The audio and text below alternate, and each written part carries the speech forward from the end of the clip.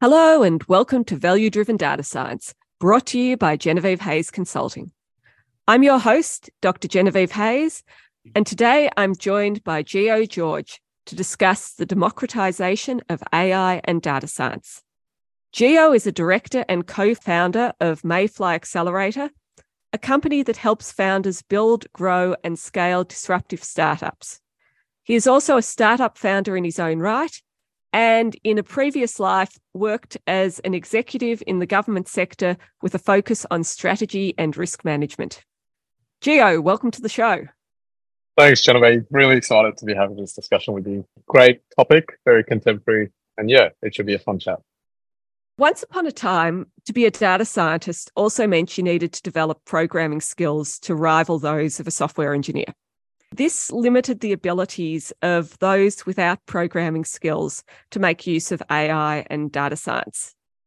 However, recently this has changed with a huge number of no-code and low-code tools entering the market, many of which are the products of startups, but startups are also leading the way in leveraging these tools and in the process helping to make AI and data science available to all. Gio, you yourself are a member of the startup community and you also work closely with startup founders and help them to use these tools to get their own products off the ground. However, you yourself aren't a software developer. When we first met, you were actually working in a risk advisory role.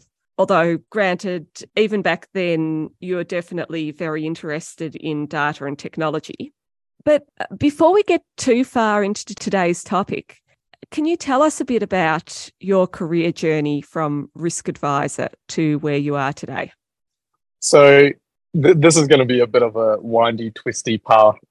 Because even thinking back on my own career journey, there's not a lot that makes sense. It's only when you look back and reflect, you can kind of connect those dots that weren't quite apparent at that time. So yeah, Jen, we met at government insurance organization.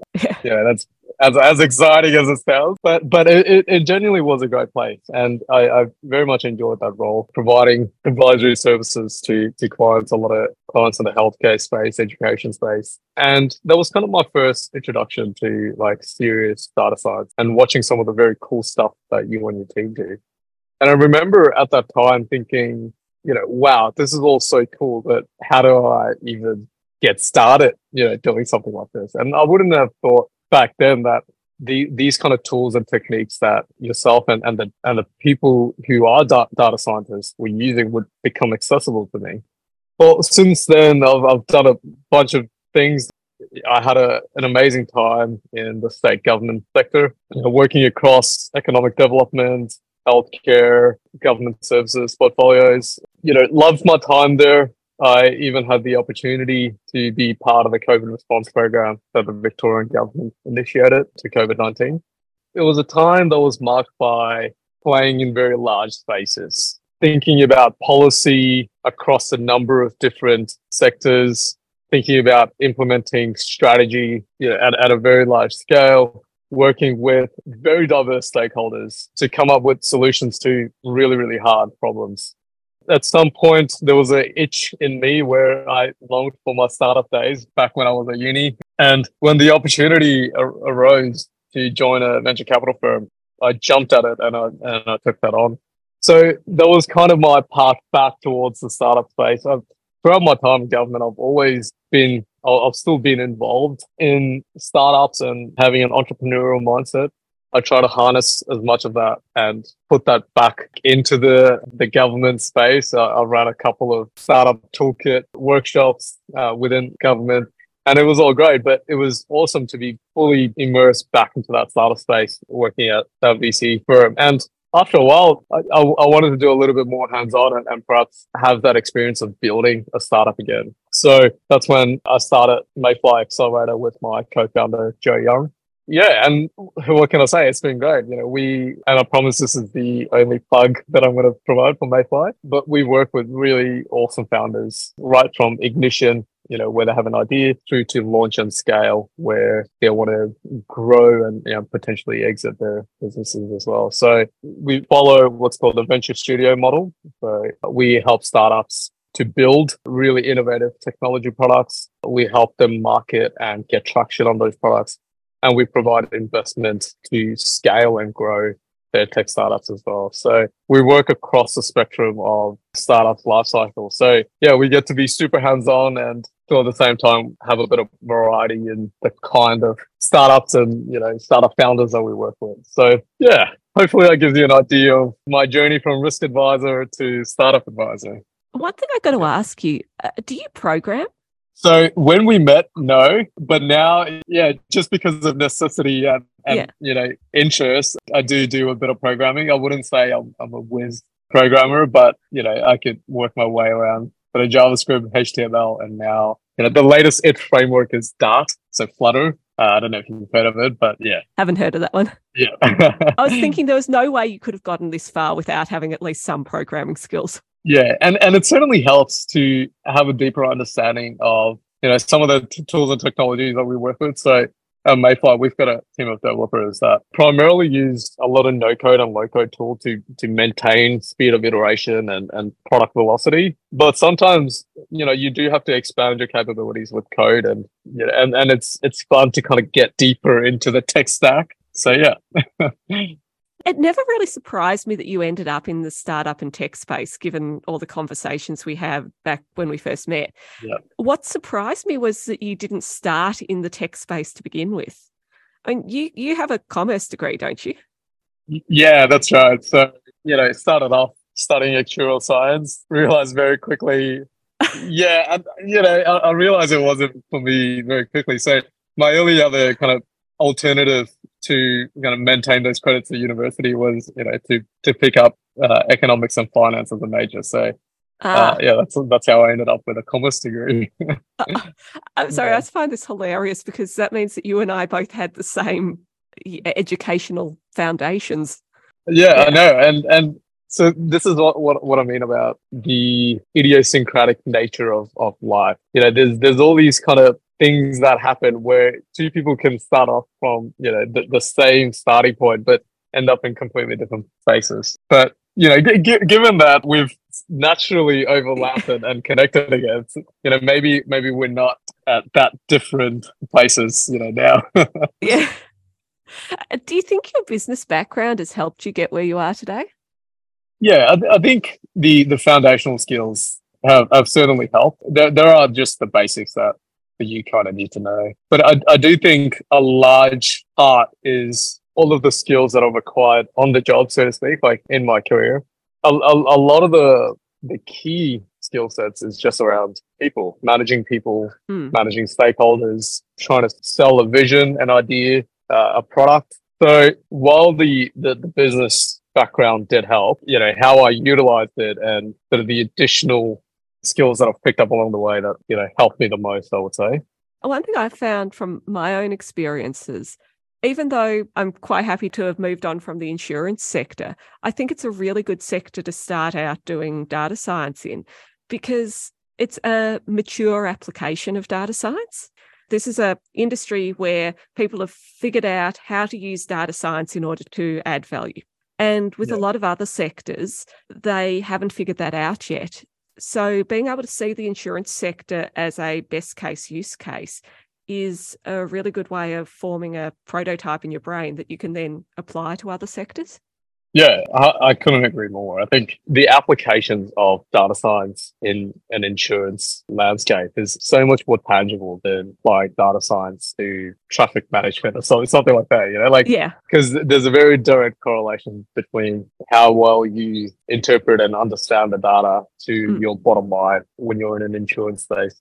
I think it was some of the work that you and your team did that really piqued my interest in data science and data analytics. Watching how you can translate noise. A lot of the claims data that you work with, as can be quite noisy, but taking that noise and getting insights from it, it's almost like magic, and certainly like when you don't have a fine appreciation of some of the tools and techniques that you use, it does seem like magic how you can take all of that noise and data and then get useful insights that could be put back into providing better services or preventative programs in the healthcare space that directly save lives. It is a great space to start out in if you've got an interest in data science. Agreed.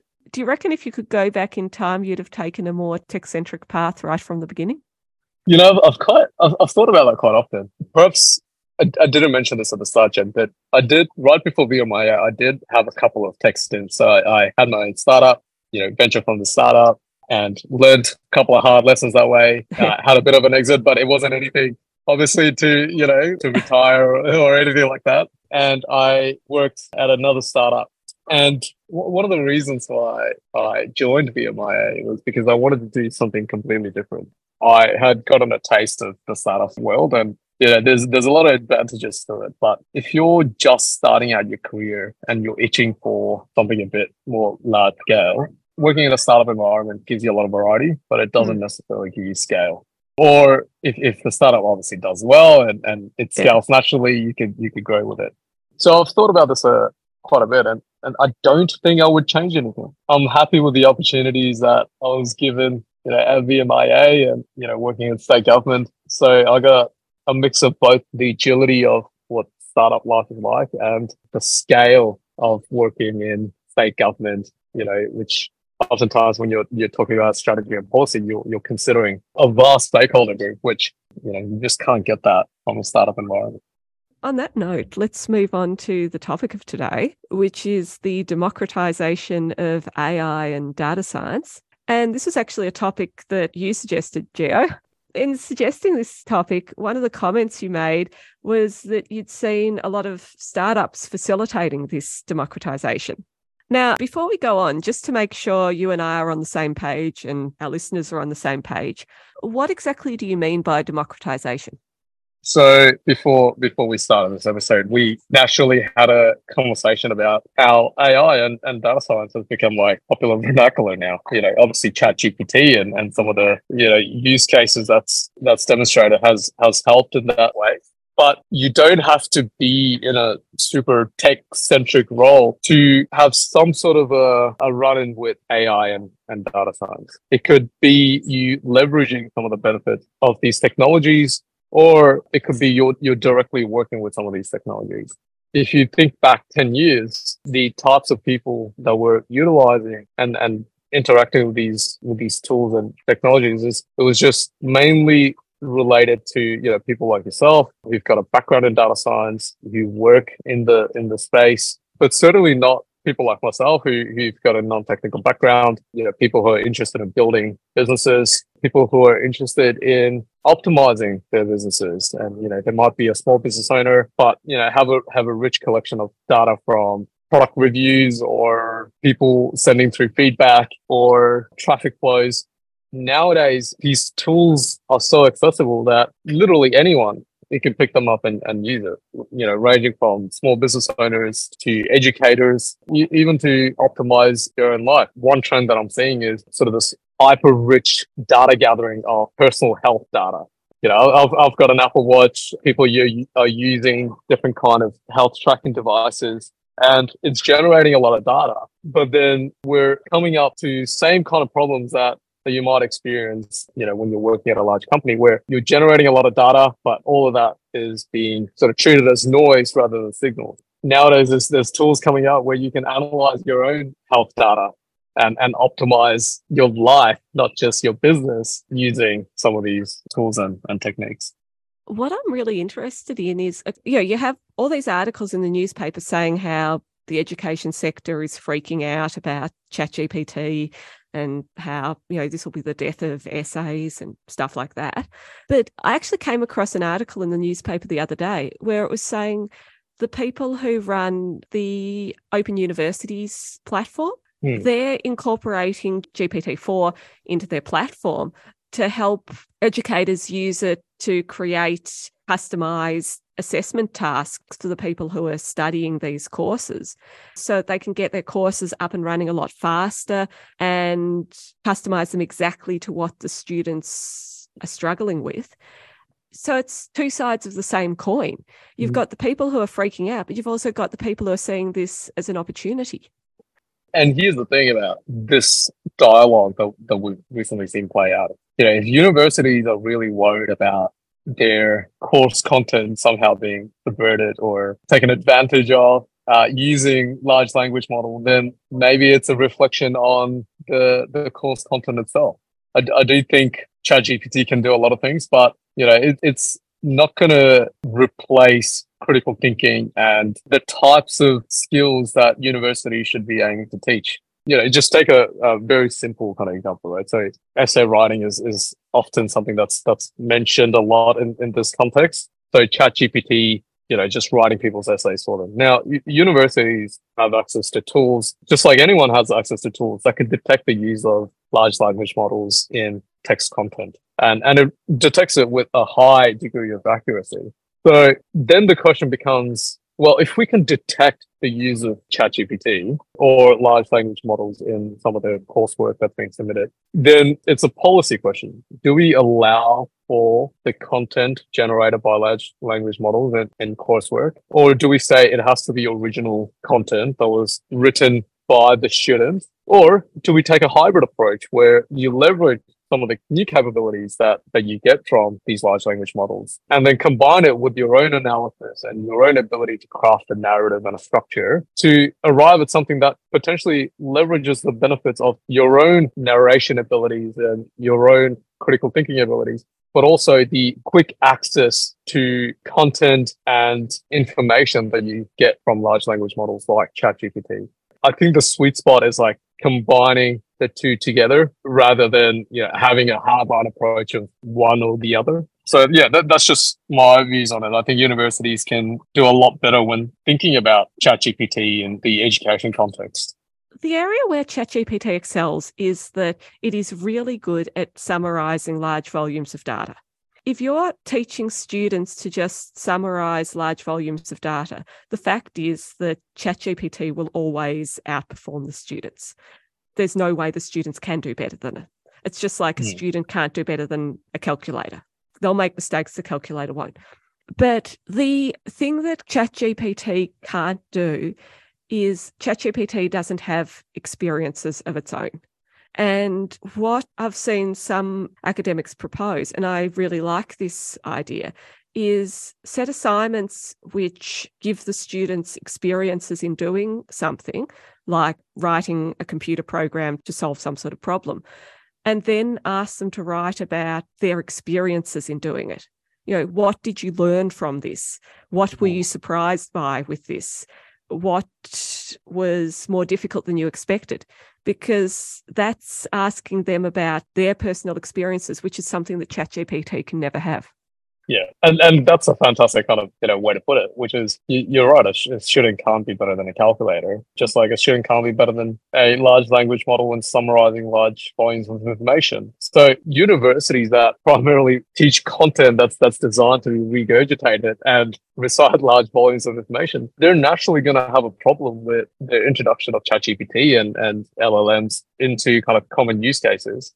So then it really is about getting more creative about educating students and education focused on experiences rather than just rote learning and regurgitation. I think it's almost forcing the education sector to have a real hard think about the philosophy of how people educate. And this is a conversation that I had with a very good friend of mine recently about the modern education system. It's really designed to turn out cogs in a machine. And if you think about sort of the origins of the modern education system, it dates back to the Victorian era, where there was this large empire building and you needed the empire to operate as a machine, and it needed replacement cogs and pieces and widgets and units for this machine. And the education system has evolved to provide for that demand. Now we're going to this new age of knowledge work. And, I read a really interesting stat from Deloitte, where by 2030, 2/3 of all jobs are going to be jobs that are soft skill intensive. So jobs that focus on the human elements of working and of your skill set. So it's really, and it's almost an existential issue for the education system, which is, do we adapt to this new way of working where we're transitioning from this Victorian era system designed to feed widgets and cogs into a machine to something that's more evolved and potentially involves higher level thinking around knowledge work and how you facilitate the creating utility and productivity using not rote learning, but creative thinking, creative problem solving, human interactions and soft skills, leveraging your experiences to actually solve problems and create value. So I think it's a super exciting time, but I do think the education space has to kind of evolve to meet the new demands that are being created. Have you read some of the stuff Seth Godin's written about the education system? I've heard some of the stuff, but I haven't read it in detail.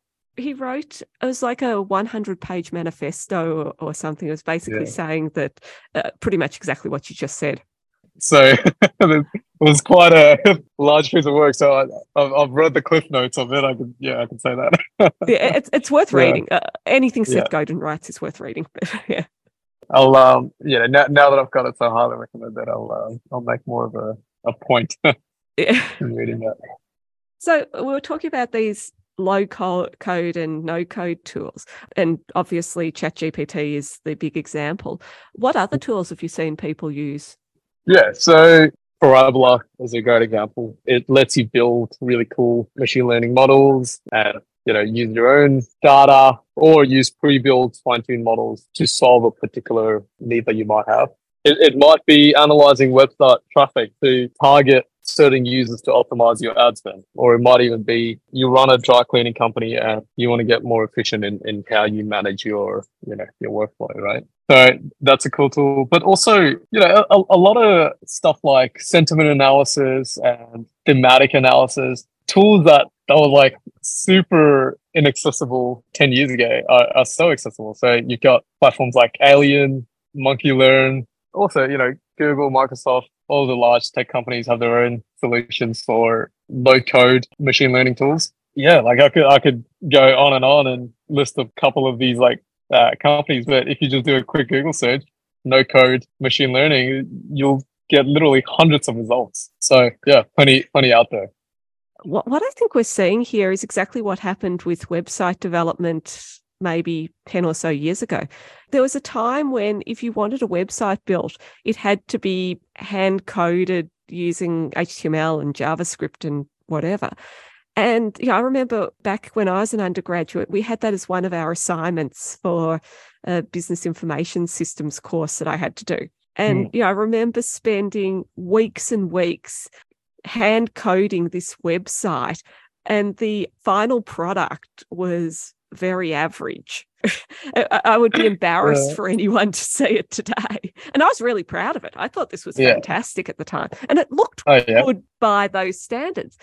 Yeah. But, now you've got all those tools like Wix and Elementor, and a normal person can build a website in an afternoon without knowing how to code things. So obviously those software developers that used to hand code websites, they've gone off to do something else further up the value chain. And as a result, the people who are moving into developing websites for people, they're often graphic designers. Yeah. I just wonder, how do you see this playing out with data science? Where do you reckon the data scientists are going to go, and who do you reckon is going to move in to use these tools in their place? That's such a great question because, you're right. Like we have seen this happen to an industry like very recently, and it's the trends are all the same. You're getting this sort of people that are highly skilled in the space going up the value chain, and the masses getting access to some of these tools that does like 95% of the use cases that you require it to. And I do think that unlike what happened with sort of the web 2.0 era, where you're getting programmers and really talented engineers work on even harder computer science type applications. This is going to sound a little bit left field, but bear with me here. So what I think is going to happen in the data science space is people who have those more refined skill set, and who've studied data science and have made a career of it, they're going to focus on more providing strategic advice around how you implement a good data strategy, as an example. So it becomes more of that human element of data science, where it's not necessarily creating tools to collect, understand, and disseminate data. It becomes more about that more strategic element of, okay, what does your data capability look like? How do you put in place, a robust data strategy that gives you the edge in business? And I think the tools are going to become quite common, at least the caliber of tools that I'm seeing nowadays. The skill barrier is low enough that the masses kind of are able to access it. So then I think that the people who've got those higher value skill set are going to go more into that kind of strategic role where they're talking about how you integrate data science with kind of the human aspects of business or, like education or whatever field it is. Yeah, I can imagine it going in two directions. I mean, there is still going to be a need for people who understand the algorithms. And I can imagine them ending up in research and development spaces. And someone has to produce the no-code and low-code tools. Yeah. But I can also see that there will be that strategic advisory type space on how to make use of these tools and how to understand them. Another way to kind of think about it is, you're right. Like someone's got to be producing these models, right? So, for example, like the new capability that the transformer model provided in, how people use large data sets and translating that to, information and models, machine learning models. Like someone's got to be there designing those new type of models, like pushing the frontier. But if you look at the total population of people who are using data analytics tools or data science as a profession, it's going to be a very small handful of people that are like there on the frontiers of the technology, like producing these new cutting edge tools and techniques. I think for the masses of people in the field, it's going to either translate into leveraging these tools that people have created and applying it and providing new capabilities to businesses and organizations, or it's going to be like, okay, well, what is a higher level, service that we can provide within this realm of data science and AI? It's more like, okay, you've got these tools, you've got people who could implement these tools. How do we actually go about putting together a cohesive strategy that effectively leverages these technologies to, improve your business or your organization or whatever it is? And this is now coming back to the education space that we were discussing before. A lot of the people who were educated in data science, their education was solely focused on the whole technical algorithms, programming type side. They haven't had that training in the strategy and advisory type side of things. So it sounds like the degrees are going to have to be completely rewritten in order to accommodate this sort of skill set. Yeah. And, as I said before, like there's a lot of studies these days around how jobs are increasingly demanding a higher level of soft skills. So I think that's going to be a natural evolution of just the modern landscape of work and careers in the Western world. So you're right. I do think people will either have to upskill themselves in soft skills or, naturally have to meet the demands of this new way of working. Talking about the intersection of soft skills and AI, I'm just going to give us a little plug to a startup that we're working with, Thinker, who they've got a traditional kind of service-based business where they provide development to large organizations around soft skills and a whole bunch of other skills development as well. But soft skills is something that there's been a lot of demand on. Now they're thinking about how do they use a tech platform in combination with machine learning and AI to bring that to the masses. So I do think as these natural demands kind of get created in modern careers, there's going to be solutions that are going to come out, using equally innovative technologies to kind of address some of those needs. So whether it's teaching soft skills for data scientists or it's like teaching more people how to use some of these machine learning tools, there's going to be new technologies that kind of service those needs, and we're already seeing that happening now. Well, it seems like it's a bridge being formed from both sides. I mean, you've got startups like that one you just mentioned. Thinker, was that the name? Thinker, yeah. So that's helping people with the technical skills to make it to the soft skill side of the river, so to speak. And then you've got these other startups that are helping the people who might have the soft skills make it to the technical side of the river through the use of these no-code and low-code technologies. Yeah. And, it makes me think, what are the new kind of capabilities that we're going to end up with in like 5-10 years time? Like students who are in high school now, like, are they leveraging like really advanced, data analytic techniques as, to do their coursework? Similarly, like, do we have a seasoned data scientist providing like strategic advice to a Fortune 500 board around how you craft a data strategy that's going to be pivotal to the competitive advantage that their company might have in this ever increasing competitive landscape. So it's a very, very exciting time. You're right. It is this kind of cross pollination that's happening. It's fantastic.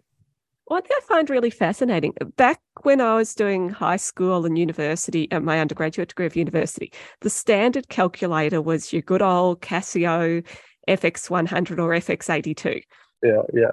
And I would have thought that, given the amount of time that's passed since I was doing high school and undergraduate university, they would be using some sort of fancy graphing calculator or something in all their exams. But a lot of universities are still using the good old Casio FX82. Yeah, and now that's kind of what we were talking about before. It's you're seeing these kind of pressures to evolve in the education sector that perhaps you haven't seen before. Like, yeah, I still remember using the FX100, to do my derivatives exam, and I just remember like having these equations, to calculate. This is very financy, but to calculate delta, which literally runs across 2 lines on a page, and you're there, entering these equations in. Now, that kind of makes me think, like, why? What is that testing out? Is it testing out my ability to use a calculator, or is it testing out my ability to understanding the mechanics of how you derive these calculations? I do think now universities are kind of facing this existential threat where it's widely acknowledged that, okay, you're coming right up to that barrier where using a calculator is just not going to cut it. The workforce requirements these days need you to have more than the ability to use a calculator. It needs you to use the calculator plus a whole bunch of different tools that you have, and adding your own bit of human creativity to produce value.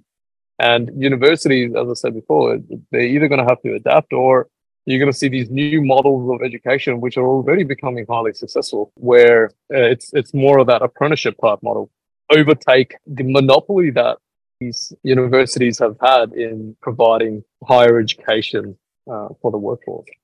So it's now an environment where it's do or die. I actually like the idea of it becoming an apprenticeship model, because as someone with a university degree, I've had the conversation umpteen times with other people from a similar background of, why did we spend all this time getting a university degree when all these people who did apprenticeships in plumbing and building and whatever trade are making far more money than any of us are? If you could actually learn how to use these data science and AI type tools in a practical environment, you could probably end up doing far better than if you just learn it in a university type setting. Well, that's an interesting way to think about it, because there is a dichotomy that you can't really get away from, which is like, there's always going to be need for those higher level skill sets. Yes. That's, kind of pushing the frontier, so to speak. But there's also an equally large subset of demand for people who can like take these existing tools and then like implement it, right? So I do think there's a need for kind of both models of education, but it's around the degrees to which each model serves the workforce needs. So if you think about like the apprenticeship model, you've got these boot camps. If you're familiar with kind of coding boot camps, you can see that they're vastly successful in being able to churn out these like super qualified, capable programmers and developers.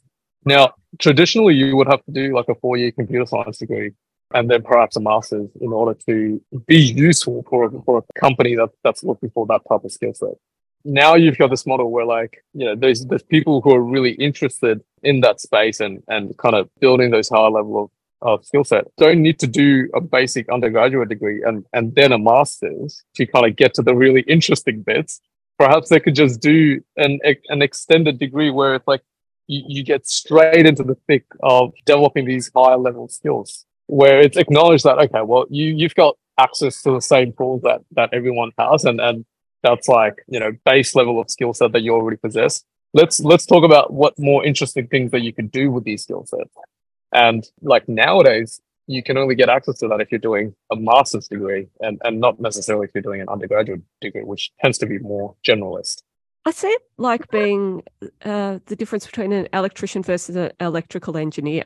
If you want to just learn how to, I don't know, rewire a house, you don't need to do an electrical engineering degree. You go and do an apprenticeship in being an electrician. And the fact is, the world needs tons of electricians who can wire houses and fix whatever problems they're having with the electricity. Yeah. And it would be a waste for the electrical engineers to be doing that work. But the world also needs people who can understand the physics behind how electricity works. And for those people, you need some electrical engineers.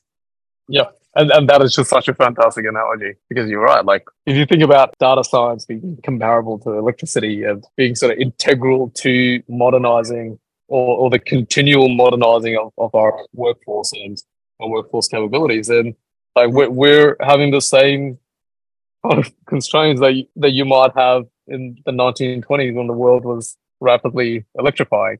It's like right now there's such a demand for data science. And then the traditional university education model just isn't designed to plug in those or to fulfill that demand. Yeah. So have your people who are going to do just the hands-on electrician type work using the low code and no code tools and doing an apprenticeship, and then have another group of people who need to know the university level data science doing the degrees. And it'd be a much more efficient allocation of resources. Yeah, I agree. And I do think you are going to get that. So, I mentioned boot camps before, and nowadays there are boot camps that provide for data science courses. So you've got data science boot camps. I have a good friend and a developer that I work with who studied the same degree as me. We met at university studying finance and economics. And he's since gone on to do this data science boot camp and has just become a fantastic analyst or Python programmer or the machine learning solutions that he come up with. It's like, I wouldn't say it's like as good as a data scientist, but it kind of gets the job done. It's like it's very useful is what I'm trying to say. So yeah, there are these models already being implemented, which is just it's great to see. One thing I'm interested in, things like data science and AI are seen as being the turf of the young generation. So Generation Z and whatever the generation is after Generation Z. I've lost track of them all. Yeah, that's the same. Are the people you're seeing who are working in these spaces members of that younger generation, or are you seeing them more spread out across the older generations as well? It's fascinating, actually. Like I do see a good bit of variety in age groups in this space, and I feel like data science is one of those spaces where you do have like lifelong learners. You kind of see all age groups, in this data science space. Like you've got those like really young generations that's kind of getting into data science, but you've also got those the seasoned data scientists or someone who's kind of had a career change into data science. Once again, like it's democratic in that way. Also, it's accessible to a large cohort of people right through all age groups. I think one of the things we're seeing here with data science is pent-up demand. So I think we're seeing it across all the different age groups, because there are people who, had this existed when they were going into university, would have studied this. But because it didn't exist back then, they're now seeing it and wanting to study it. And after a while, this will settle down, and then it'll just become each generation flowing through. Yeah, potentially. I think you can be right about it. Like, there is a lot of latent kind of demand that's kind of surfacing now, and people are naturally kind of stepping in because there's opportunity in this space. There's a lot of demand for people with good data skills. And also there's a whole bunch of content for you to kind of like upskill yourself in that as well. Like, like university content that's posted on YouTube. And while you might not be able to learn everything, you will learn enough to, give you a real leg up in kind of starting your journey as a data analyst or, data scientist. Yeah, it's very accessible. Yeah, I think the internet has made the information, it has democratized the information. Through my university, I have access to the university library online.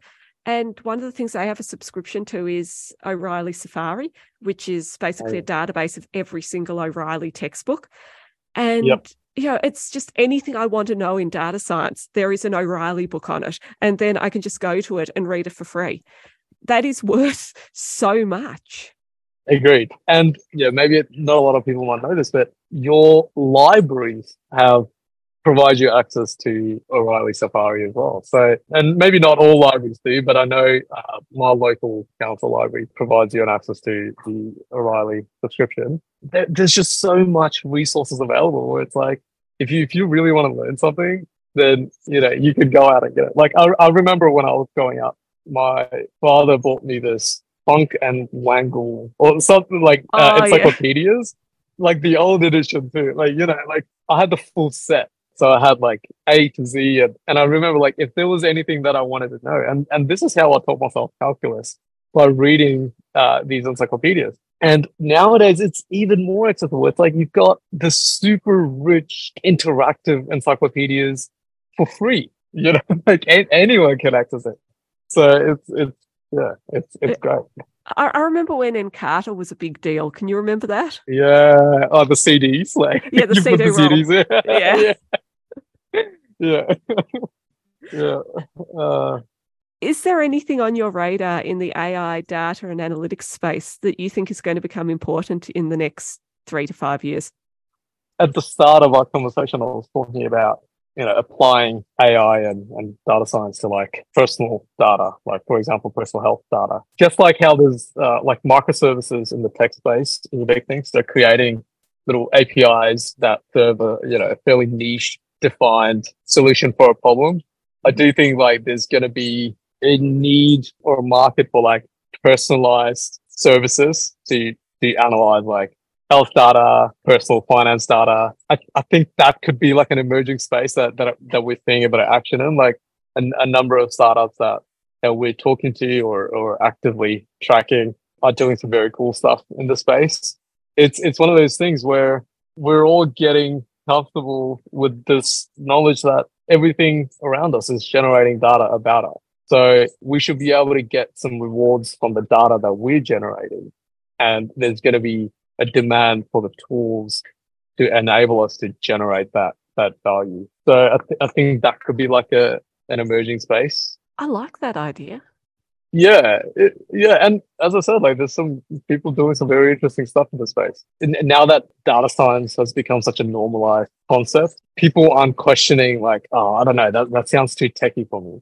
People are like, okay, cool. I could download this app and it's going to help me optimize my mood based on my sleep data, my heart rate data, my blood oxygen level, like, a lot of these like different parameters, even my like web browsing history, right? Yeah. And then translate that to like valuable information about some objectives that you might have. The underlying like driver to this, like we're generating this like vast quantities of data anyway. And right now we're giving that data in exchange for like basic services that we might get from tech companies. But the overwhelming value capture is on the side of the companies harnessing this data. There's very few bits of value that the user is getting back on their data. So I do think there's going to be better solutions out there that help people realize some of this value for themselves.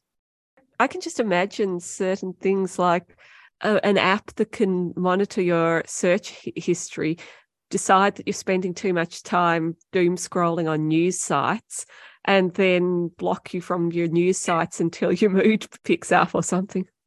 Yeah, that's exactly right. Like And the thing is, like, some of these models are getting so sophisticated where it's almost like a black box. Like Yeah. you just feeding these vast sets of input into a neural net, and it's helping you optimize towards some objective. But as to the specific parameters that it's optimizing for, like, you don't really kind of have an understanding of that.